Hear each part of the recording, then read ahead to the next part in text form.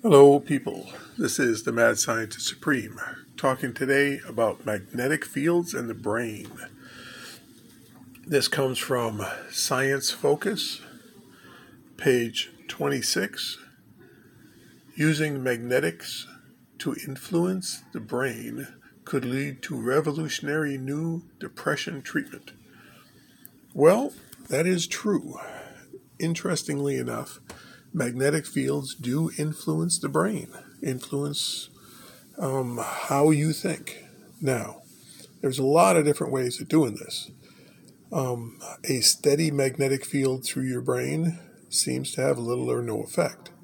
But a pulsating magnetic field through your brain, if it's pulsated with a very light amount of magnetism, it will stimulate a part of your brain to make it more active. So you can stimulate various parts of your brain to increase their activity. So creative areas become more creative. Stimulate memory, so it's easier to retrieve memories or even make memories. Pleasure center, so that you feel happier. There is, of course, many sinister uses for this because you put on a helmet, and they did invent the Happy Happy Joy Joy helmet. Of course, they didn't call it that. Ren and Stimpy called it that. But if you stimulate your pleasure center continuously, you become addicted to that stimulation. So you could put on a magnetic helmet, stimulate your pleasure center, and just sits there and veg out and eventually starve to death. That's, a happy way to go, but you'll be gone. You can use this in so many ways to train people's brains. There was a good experiment done a few years back where they took some autistic children and overstimulated their parts of their brain they were using. So if there were, when you do an MRI on an autistic person, you'll find certain parts of their brain are very active and the other parts are unused. Well, if you overstimulate a part of the brain, it'll stop it from being able to be used. So it's kind of like you do a marathon, you don't really want to walk after that. You really overstimulate your muscles, you end up where you can't use that muscle for a while. Well, the same go with the brain. If you use very strong, quickly pulsing magnetic fields on certain parts of the brain, those parts you won't be able to use. So you take an autistic child, stimulate the parts of its brain that it's using, and now it has to use the rest of the brain.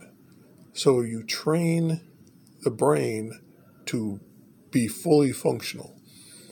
And after a month of these treatments, the autistic kids ended up not being autistic, or at least half of them did. Some it didn't work with. Some autism may be able to be trained out of people by stimulating certain parts of the brain. In some, the change in their brain chemistry may be so profound you cannot change it with magnetic fields. We'll have to use other systems. But now consider, instead of using autistic kids, you get a basketball player and you do a sweep of a lot of different basketball players, their MRIs, while they're thinking about basketball and playing basketball. And then you overstimulate those areas that are not basketball so that the players on your team, all they can think about is basketball and how to move along the court, that kind of thing. Well, they become better basketball players. And now you've got a team of super basketball players. Well, the difference between the worst NBA team and the best NBA team is really not all that much. So you can overstimulate the worst team and turn them into the best team. And you can do this, of course, throughout many different sports, but you can also do this through things like playing the violin. You want your kid to learn to play the violin? Well, turn him into an autistic savant where all he can think about is playing the violin, and you end up with a savant for a short time. You just take away the treatments, and the kid can use all his brain again, but he can also play the violin. So, several ideas on magnetic fields and brain chemistry. Thank you very much. This is the Mad Scientist Supreme, signing out.